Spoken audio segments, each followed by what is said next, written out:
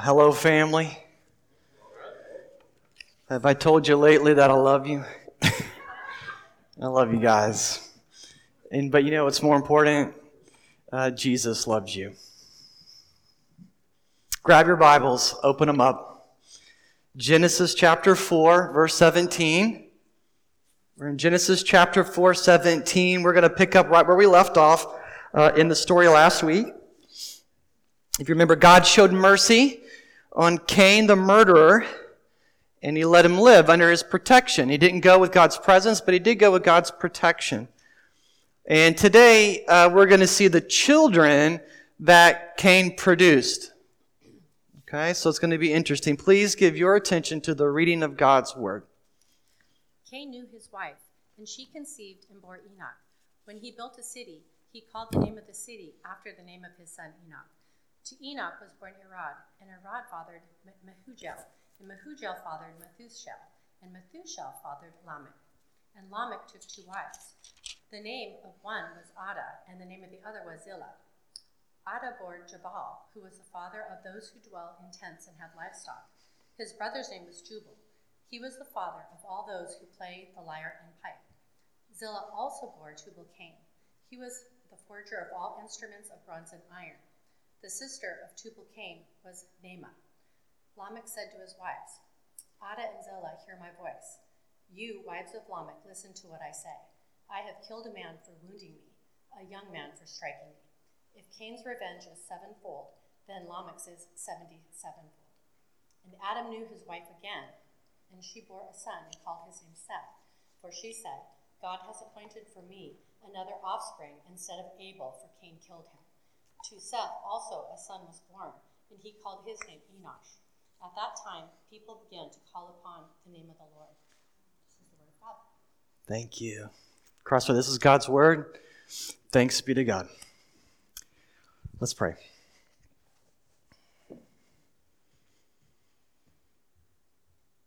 Good Shepherd Jesus, speak to our hearts. Change our lives. In your sacred name we pray. Amen. Amen. Dr. Karen Swallow Prior, or KSP as she's known on Twitter, she's the research professor of English and culture at Southeastern Baptist Theological Seminary. She's also a multi-published author, and she's a leading voice in the need for Christians to regain their role in producing great literature, and for Christians to become better readers, which can help us form better societies. That's part of her belief and part of her mission.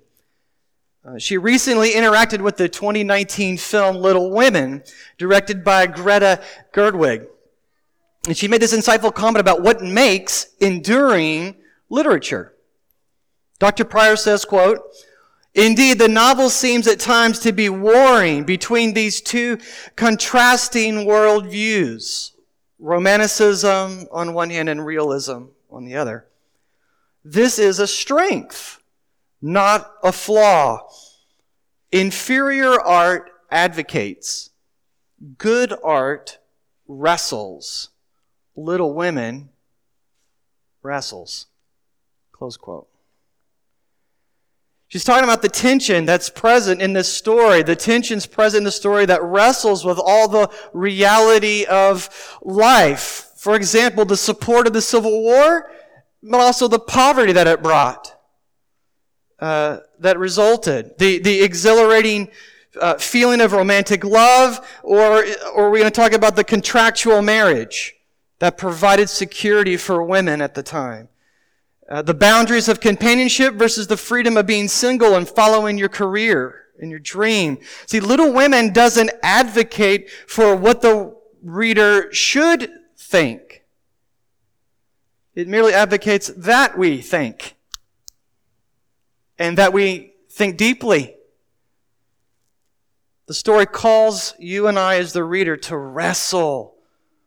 Acknowledging that complexity is what makes it such a compelling story. It shows that the human condition is actually complex. It's not simple. That's why it's an enduring story. Brothers and sisters, deep in our heart, if we are honest, we want God to be simple, don't we?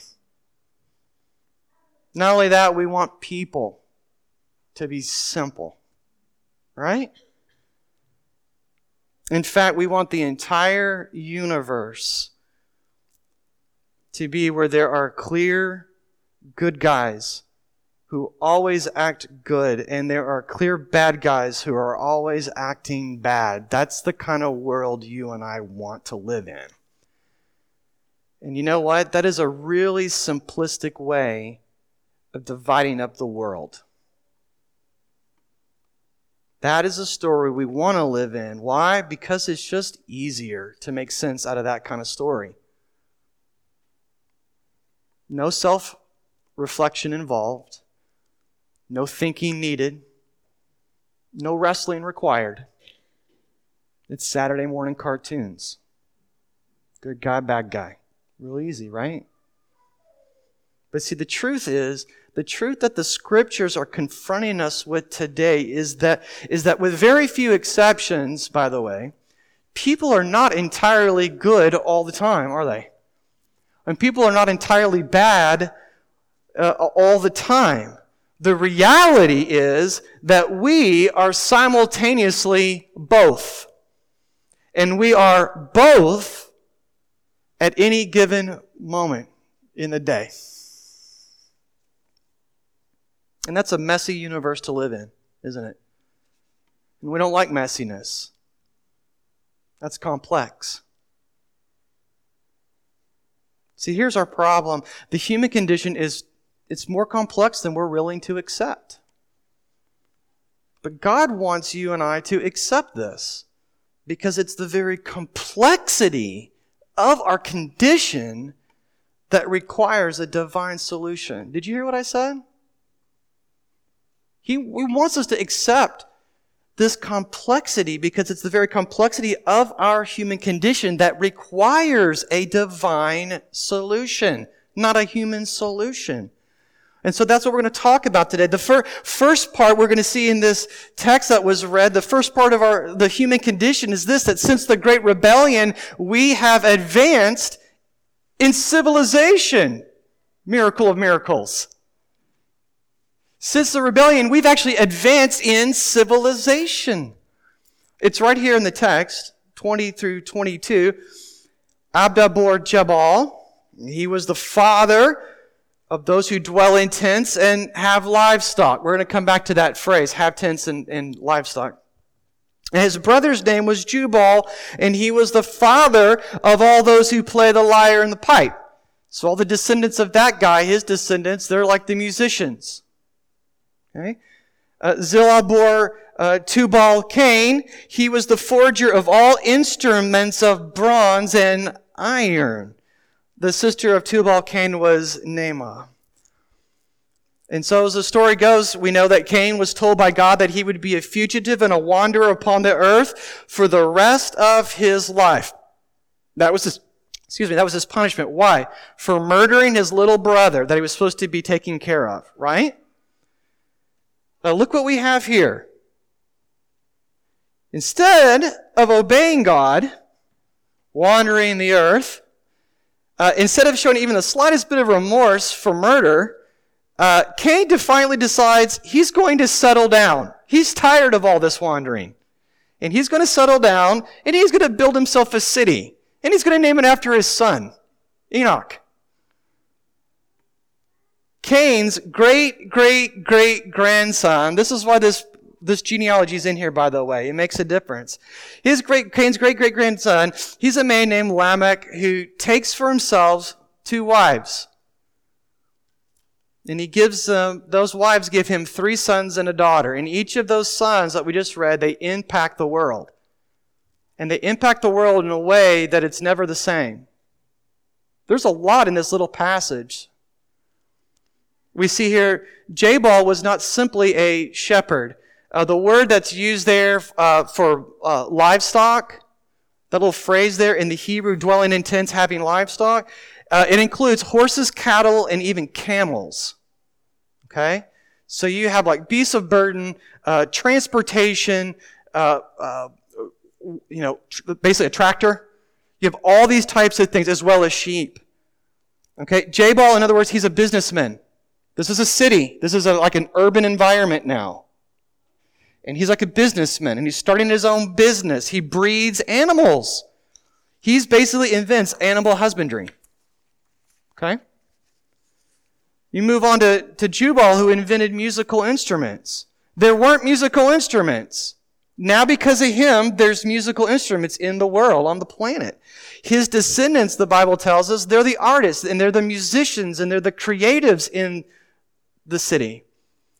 His name, in fact, is abbreviation of the word Jubilee. Jubilee, right? There's like a happy tone to this guy's name, a festive tone to his contribution to civilization, to the city of Enoch. Though death is in the world, what has Jubal done in response to death in the world? He's made the lyre and the harp and instruments. He's made a way for us to cheer our spirits now and celebrate birthdays and help us weep with sad songs. Do you see how he's contributed? And Tubal-Cain, he's a blacksmith. Which means what? That someone discovered metal in the ground. That hard, cursed ground. Right? He invents the metallurgy arts, which is technology. It's technology that takes humans out of the Stone Age. They were using stones to do stuff for their tools. And now what does the Bible tell us? They're in the Bronze Age and even the Iron Age, which is stronger than bronze, right? They're in the modern age. Like, these people weren't prehistoric. They're only prehistoric to us. They were very cosmopolitan back in their day, right? This is the modern era. There's an explosion going on right here, right? They're gonna, the ground is hard, it's cursed, but guess what? Bronze and iron are gonna subdue the ground. It's gonna force the ground to produce food, right? God said the ground's gonna work against us now, right? It's gonna say no. And man is going to say, oh yes, through inventions. Iron and bronze also make highly sophisticated weapons of warfare. Whoever has this has what they call military superiority. Now, interestingly enough, Tubal is recorded as having a surname, Cain, Tubal-Cain. And that's to remind us, the reader, what line he descends from. In other words, these brothers are rebels against God just like their great-great-great-great-grandpa. And yet they're contributing to society in a very positive and very significant ways. What do you think about that? See, this is what I love about Genesis. And this is one of the reasons why I really love and I trust the Bible right here. Is that this could have been written in a very edited way. Instead, Genesis says, instead of giving us could have given us a very biased account of all unbelievers. Doesn't do that. Doesn't do that. This is a much more nuanced record of humanity that acknowledges that good can come from those that reject God. Good can come from those that reject the Creator. And we all benefit from them. Did you hear me, church? What these brothers have learned and what they have created and made has improved life for everybody in the city, without exception. Right? In fact, the entire world, from this point of world civilization on, the entire world will never be the same. We're never going back before those times, right? Because of their achievement in civilization, though they do not worship God, though they do not acknowledge God, and they have not kept His relational mandate to humanity, they are still made in God's image and likeness. And they have kept the cultural mandate that God gave humans, right? Which is to be fruitful and multiply. They did that, and they're filling the earth. They're blessing people. God sovereignly has used their achievements to bless the entire world. And you and I are here because of these three brothers. And isn't that something to think of? Humans have done incredible feats and made life-altering discoveries. Humans who may or may not have any regard for the Creator have made breakthroughs in science and in technology that we benefit from even to this day. Early inventions like pottery and the sewing needle, oil lamps, bricks, baskets, and then even more modern inventions like the printing press, the telescope, anesthesia, penicillin, the heart-lung machine, the internet. Okay, they forever have benefited civilizations and brought people closer together. I mean, can you imagine a world without ibuprofen? Like, it doesn't exist. Can you imagine? Think about that next time you have a headache, okay? Could you imagine a world without electricity or without indoor plumbing? Imagine that next time you're on a long road trip, right?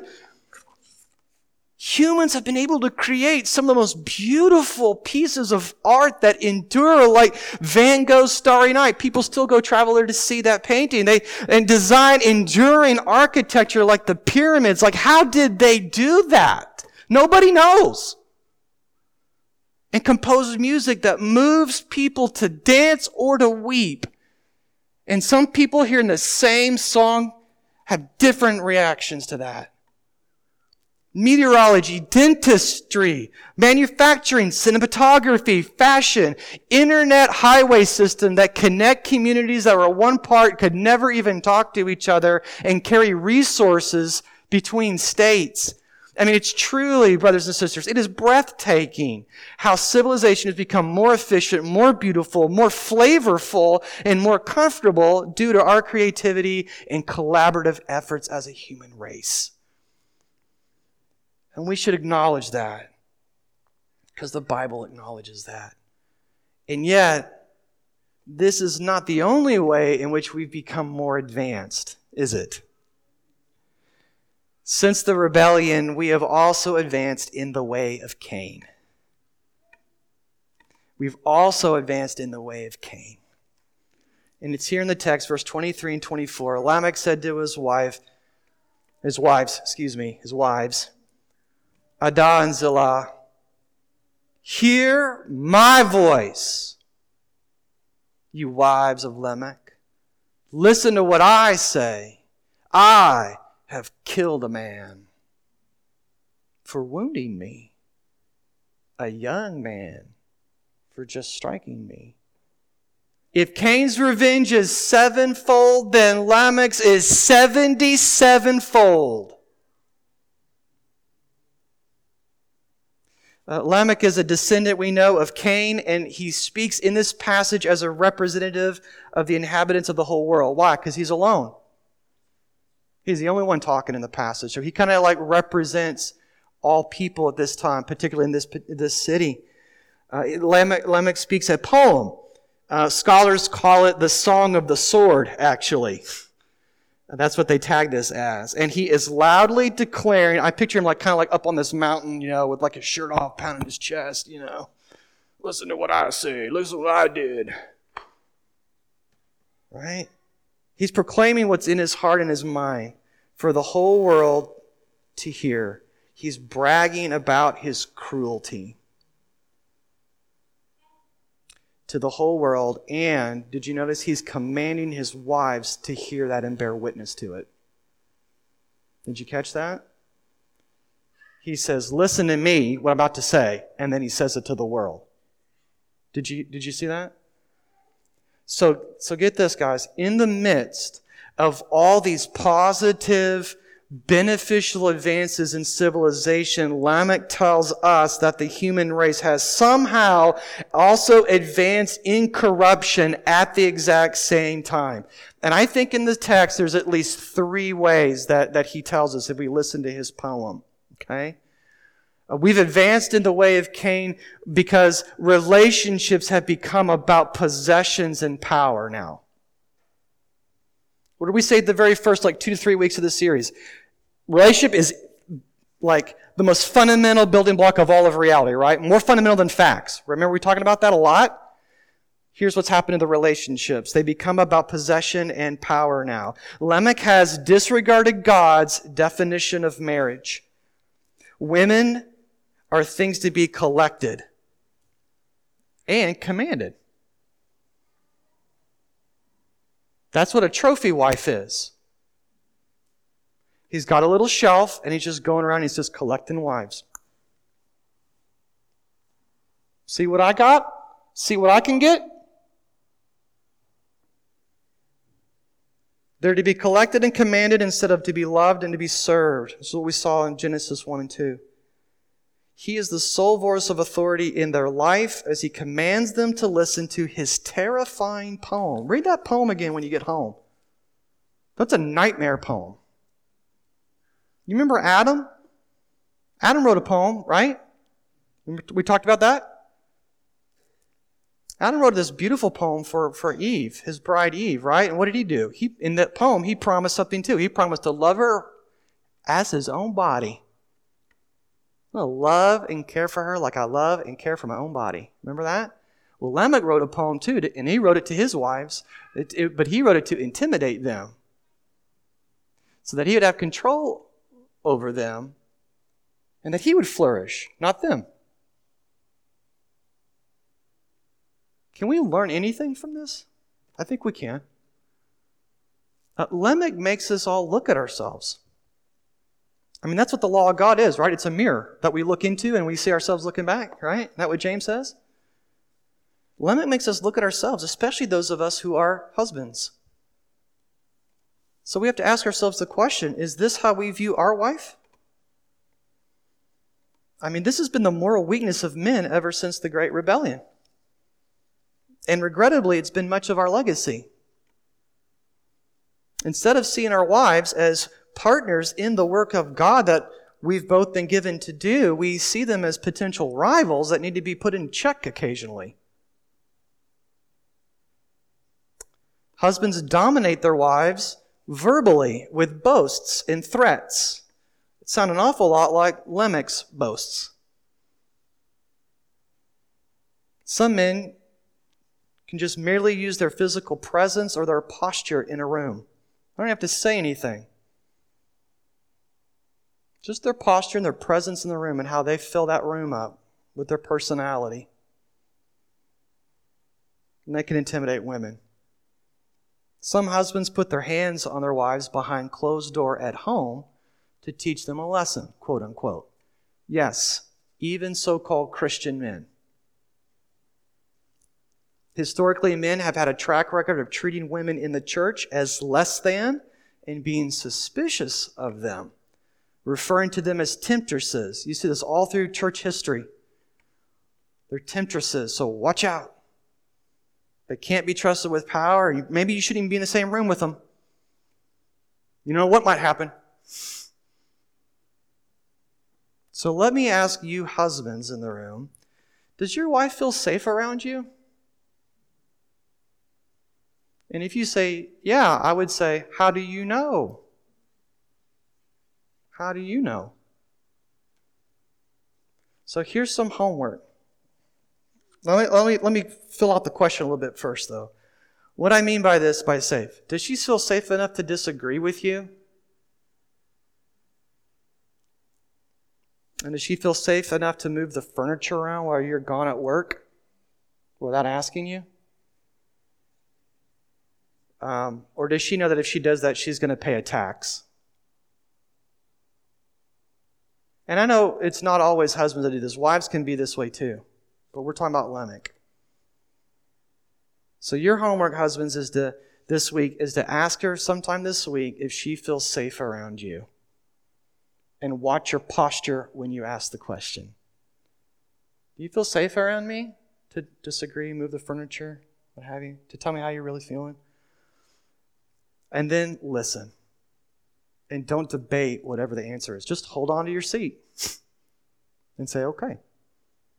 A truly strong man can risk asking that question and not having to defend himself. Okay? Second, we've advanced in the way of Cain according to the values of Lamech here by wanting revenge instead of justice. There's a desire, there's a wanting of revenge instead of justice. Lamech says this, if Cain's revenge is sevenfold, than Lamech 77-fold, right? And so Lamech declares war on anyone who offends him. He's putting that message out there, just in advance, preemptive strike. I'm going to have war with anybody that just even offends me. So I'm putting that out there. You're on notice. He says that he killed a man just simply for wounding him. That is way over the top, right? For justice? That is way over the top. That is, in fact, not justice according to the Bible. God's law in Exodus says that true justice is proportional, right? It's an eye for what? An eye. It's a stripe for a stripe. It's a tooth for a tooth. Lamech does not want justice. He wants 2 eyes for an eye, right? He don't want justice. What's he want? Revenge. He wants revenge. 2 eyes for an eye. In fact, he wants to burn down everyone to the ground who even wrongs him. And not only has Lamech made revenge the cultural norm in his city, not only is this the value that's operating in his town, but notice the absence of mercy and forgiveness in the society that he is building. Notice that. Remember, Lamech is speaking as a representative of all the people. Imagine that. Just for a second with me. Just imagine that. Let your mind go here. If every individual or every family adopting this value of merciless revenge. Can you picture that? Like, imagine a world where there was no forgiveness for a repentant wrongdoer. Someone that came to their conclusion, I was wrong and I'm sorry. Like, there was no distinction between manslaughter and murder, like doing it on accident and like second-degree murder, right? Imagine a world like that, where every wrongdoer is just killed. Like, delete your account. That's like the modern-day digital version of that. Delete your account. That's saying die. Don't exist. So just imagine this. Imagine, if you will, with me, the bulk effect that would have on a society after just a few years of living by that value. I'm afraid that we are here as a society. In our pursuit of justice, which, by the way, is a very good and a very godly thing, we have uncoupled justice from mercy. And God always keeps that together, right? He says mercy actually triumphs over justice in the Psalms. It is the norm for us to want to revenge for wrongs, even among Christians. I mean, does not the spirit of Lamech live in our hearts too? It lives in mine. You know, we're cut off in traffic. We just burn that person down in our mind, don't we? We burn them down. I want their driver's license number and their license in my pocket. Right? We're offended by a store employee. We want more than an apology. What do we want? I want the job. Where's the manager? We disagree with a policy. We accuse the local officials of being Nazis, murderers. Our natural response to an offense or wrong is to just bury that person alive under an avalanche of insults, revenge, criticism, just like Lamech boasted that he was going to do. I'm taking on all comers, right? But there's one other way that we have advanced in the way of Cain, and it's this. We value, and it leads from the second one, we value violence instead of valuing life. We really do. And for those of us that are pro-life, we need to think about that all the way to the ground. Okay? Not only is Lamech's response to injustice completely disproportional, it shows disregard for human life. Justice never shows disregard for human life. And he does. He says, quote, I killed a man for wounding me, a boy. That's what a young man in the Hebrew means. It means a child. Did you know that? I killed a boy for striking me, like bumping into me with his skateboard. Right? I killed him. That's what he brags about. He's not ashamed of it. He's advertising that. Lamech will use violence to take the life of a man and take the life of a boy just the same. They're all alike to him. They're all alike to him. He's flattened everything. You see this, brothers and sisters? Life is cheap when you follow the way of Cain and the values of Lamech. The only thing that matters to him is that his life is protected. That his life is protected. Whereas Cain had God's protection over him, Lamech claims that his violent values will provide an even better protection than Almighty God can.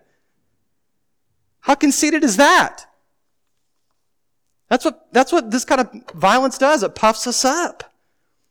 He thinks that when word gets around that he will indiscriminately unleash a torrent of violence on the bodies of children and adults alike who wrong him, no one's going to dare mess with him. You remember Cain? What did Cain say? Cain said, I'm not my brother's keeper. I don't care about my brother. Not my responsibility to look after him, right? That was kind of callous. Lamech goes further. Lamech goes further and declares that not only is he not his brother's keeper, he's his neighbor's enemy. I was in the neighborhood first, and you stepped on my property. So here comes the whirlwind. Not your friend. Today, do we do this?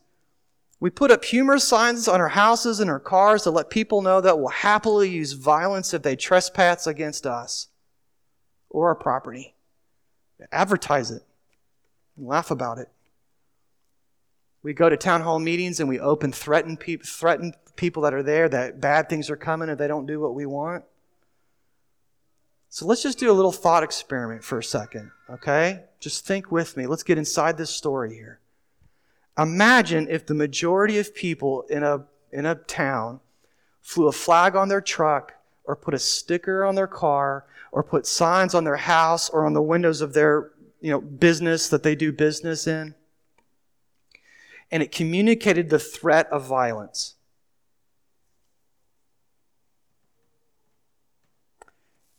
Or maybe it did it this way. It communicated, you will be prosecuted to the fullest extent of the law, which is another way of saying what? Without mercy. Right?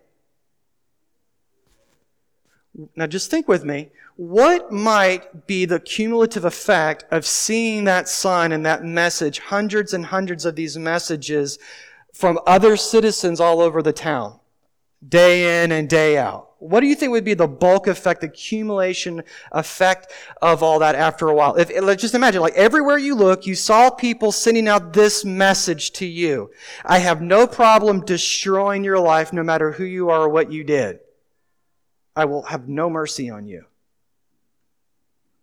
I mean, let me ask you this question. Do you think that it would be easier or do you think it would be more difficult to justify violence in that kind of a community? Do you think that people would be more likely to see others as potential neighbors? Or do you think after a while they start seeing each other as potential enemies to be suspicious of? You see, here's what I'm nudging towards, okay? The great irony of this story, and I don't want us to miss it, is that the more civilized that we become as a human race, the less civilized we become.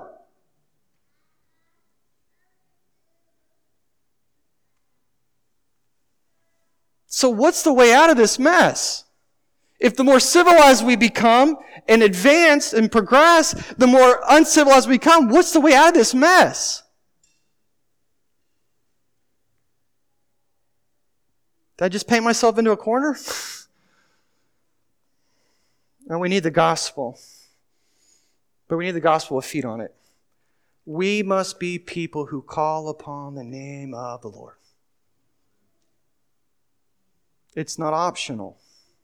It's not a good suggestion. It's a mandate. It's a mandate. Genesis 4:26, it's the last verse. Check this out, guys. To Seth also was born, a son was born, and he called his name Enosh. And at that time, people began to call upon the name of the Lord. Remember, God made a promise to Eve that from her would come a Savior. And this son would crush the serpent and all of his spiritual descendants, right? Remember that? Genesis 3:15.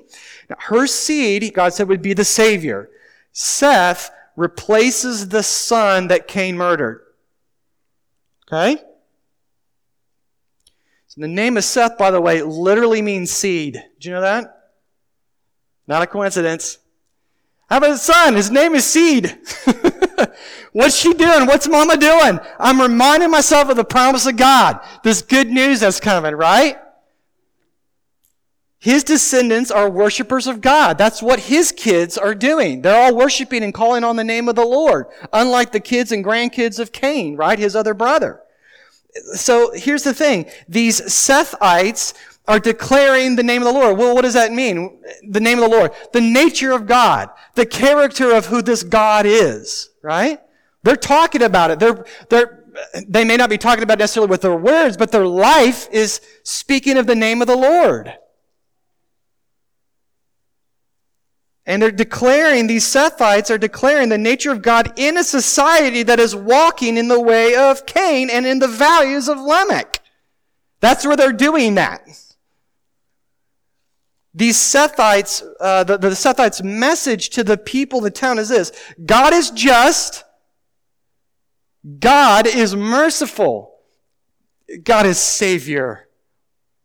Worship Him. Art, education, technology, scientific discoveries. These are all good and these are all helpful to humans. But they cannot change the murderous and rebellious spirit that is within all of us. Me too. We need help. God must rescue us. How? Through His seed. Through His Son. And that is exactly what Jesus came to do, who is a descendant of Seth, by the way. Go read the genealogies. Lamech proclaims that he will kill a man for merely wounding him, and he'll kill a little boy just for bruising him. But amazingly, Jesus, the King of all power and the King of all glory, has come to declare to you and me, sinners, that He has forgiven all of our rebellion against Him. He's forgiven all of our wounding and all of our insulting and all of our damage to Him. That's what His message is. That's what He came to say, not to good people, but these really complex, mixed up people like you and me. Isn't that amazing?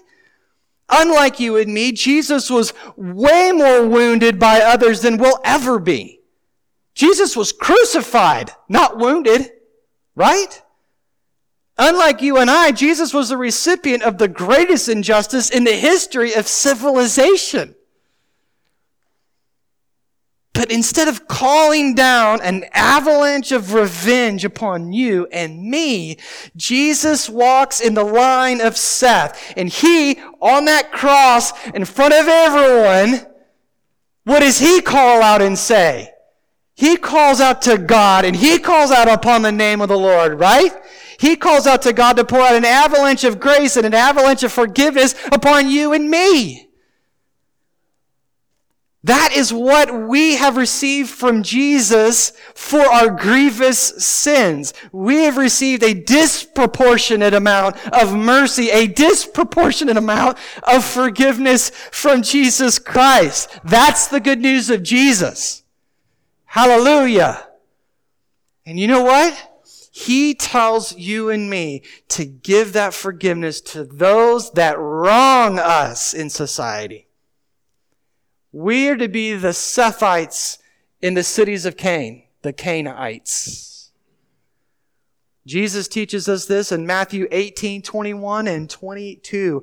Then Peter came up to Jesus and he said to Him, Lord, how often will my brother sin against me and I forgive him? As many as 7 times?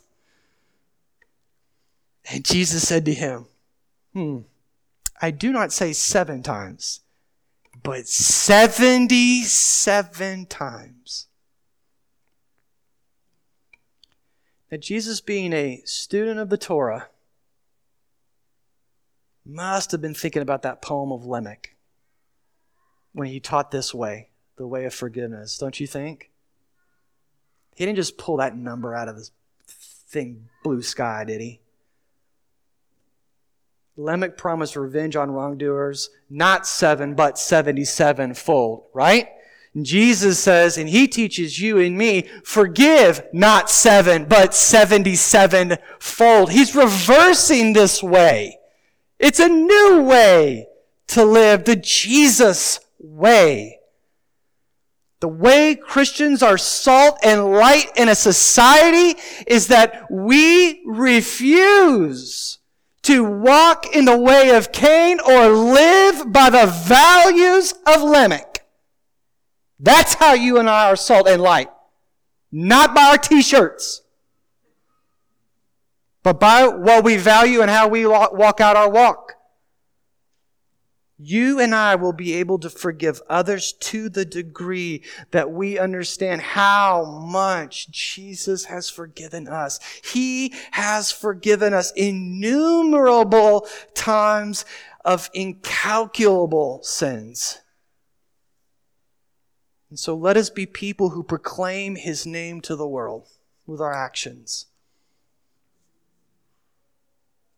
I love you guys. Let's pray.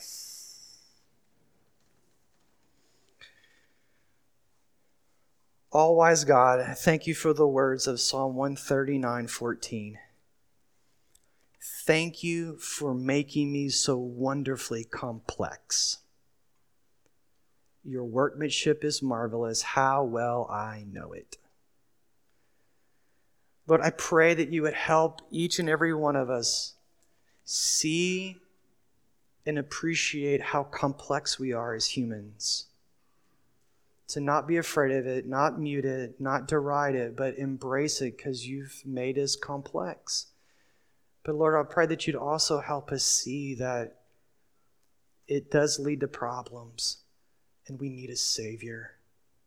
We need you, Jesus, who has walked the way so that we can walk after you.